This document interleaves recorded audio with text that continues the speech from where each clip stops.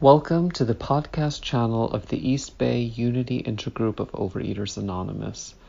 The opinions expressed here are those of individual members and do not represent OA as a whole. For more information about our intergroup, please visit our website at eastbayoa.org. Okay, God grant me this to accept the things I cannot change, the courage to change the things I can, and the wisdom to know the difference. Hi, I'm Lita, grateful overeater, recovered bulimic. Hi, Lita. Good morning. My abstinent date from bulimia is May 26, 2011. And I don't know how that happened because I had just entered the room a month prior. It's a miracle. And I wanted to read one of the first things I wrote when I first came into program, and just to share that. I am a compulsive person, but I mainly am a compulsive eater, which mostly tends to turn into overeating. I am a compulsive overeater. I use food to make me feel better, to alter my feelings, and to avoid uncomfortable feelings. I can't stop eating until my stomach has been stretched out to its maximum capacity. And then I have to regurgitate all the food that I just ate. I have abused my body for over 20 years. My body craves massive amounts of food, sometimes up to 10,000 calories a day. It has taken years of trying to consume less food. I'm eating less food, yet my body continues to crave to binge and purge. I need help from a higher power to give me the courage, the strength, and perseverance to abstain from compulsive eating. The longer I abstain, the more the layers will be peeled. My truth will be revealed. I'm learning to be honest, open, and willing to change. When I first wrote this, it was very spirit inspired. But it was just a lot of words. It was just things that I was hoping for and that I was praying for. At the time when I wrote this, I was still binging and purging, and was going to meetings. I knew from going into the rooms that I needed to keep going to meetings, that I needed to find a sponsor to help me work through the steps. And by the grace of God, I found a woman that, she had what I wanted, and she had grace, and I wanted that. And she helped me. She was very kind, and she allowed me to make my own abstinence. She was just there. Really, when I think back in it, she was really a spiritual guidance, more than like pushing the steps. Though we did work on the steps, I did work through my fourth step too, all the way to the end. But in retrospect, she was more of a spiritual guide, because she never, in all the things that I did and mistakes that I made and relapses I had, she never got down on me. She never let me go. She never said, I can't do this with you. And so eventually, about a month or two later, after in OA, God lifted the binge and purge. And my first abstinence was don't throw up. And that's what I did. I didn't throw up. And I just remember just consuming a lot of food and feeling so uncomfortable with my body and in pain. And eventually my body just accepted that, hey, if you don't fill yourself up if you don't stuff yourself to a maximum amount, you won't throw up. So it's been a very long process for me. It's been slow. My body has had to get used to eating less and less food. So when I first, came into OA, I was consuming up to 10,000 calories almost a day because I was purging all those calories. 10 minutes. Thank you. I was purging all those calories.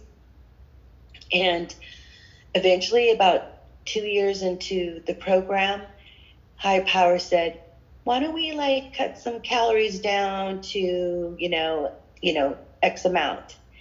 And because I didn't know what servings were, and I didn't want to believe what a serving was. So it was like my higher power was trying to convince me, your body doesn't need that much, food. And I, my little girl or my ego was like, no, it needs a lot of food. And, but I remember about 2 years into the program, higher power is like, why don't we try, X amount of food? And why don't you try to stick to that amount? And that's how my process has been. And now I'm consuming under 2,000 calories a day, and my body feels so much different. I released 20 pounds, but I've stayed at the same weight for this whole time. I kind of go back and forth about 5 pounds. In October of 2020, I finally relentlessly got another sponsor. I still have my first sponsor. We are now really good friends. But I got another sponsor, and she's just been wonderful. She's helped me with moderation, and which has been very helpful because my whole recovery has been about relapse and slips.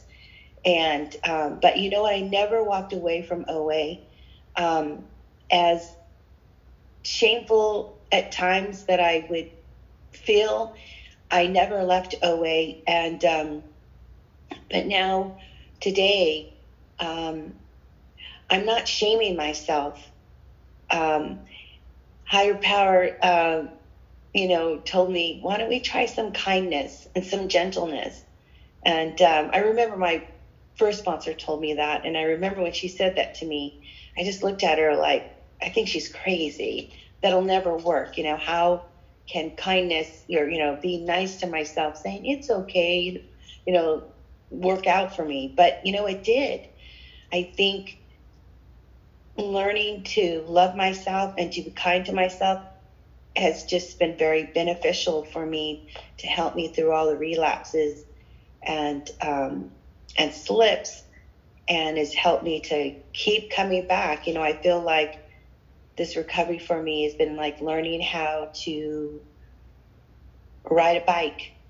And I've fallen off that bike many times and skinned my knee and, fractured some, arms.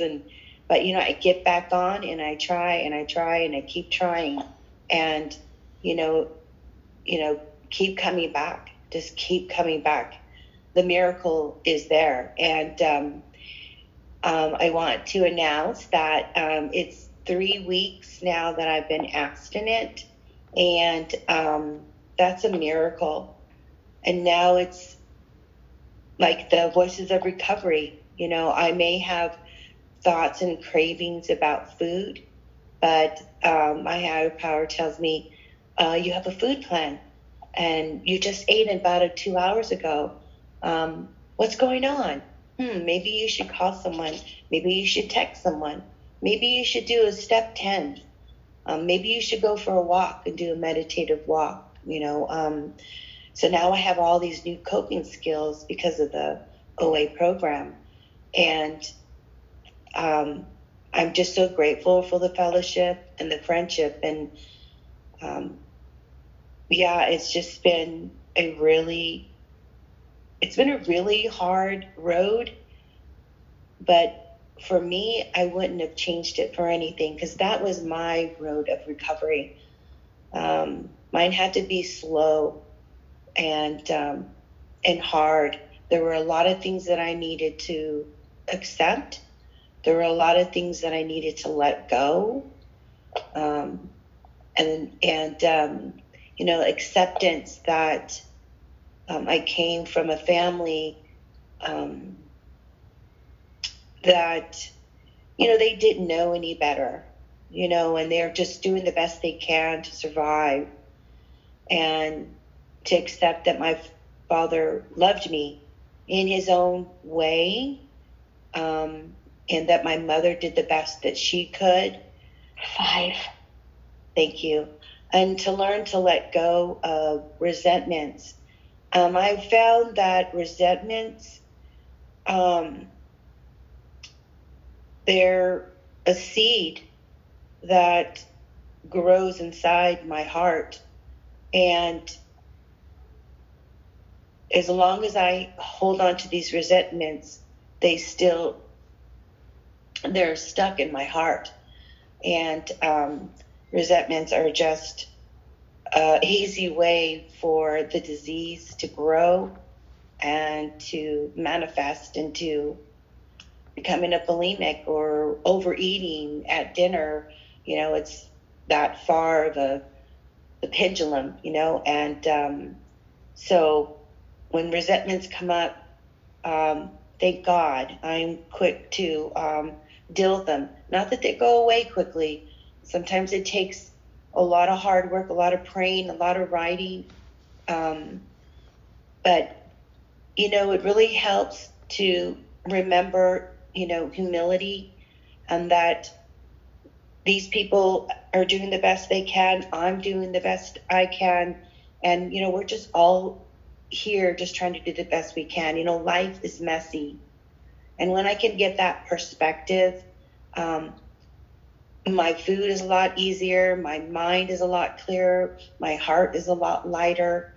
And, I learned this all through the 12 steps, through Overeaters Anonymous. And if there's any newcomers listening, just keep coming back. Just keep coming back. And, take what you want and leave the rest. And, find your higher power, because your higher power will lead you to your recovery. And your higher power will find its way to communicate with you in your own special way, to help you to understand and to navigate you through this road of recovery. And slips are very natural. Relapses are very natural. It's part of the process. And I'm just so grateful that I understand that now.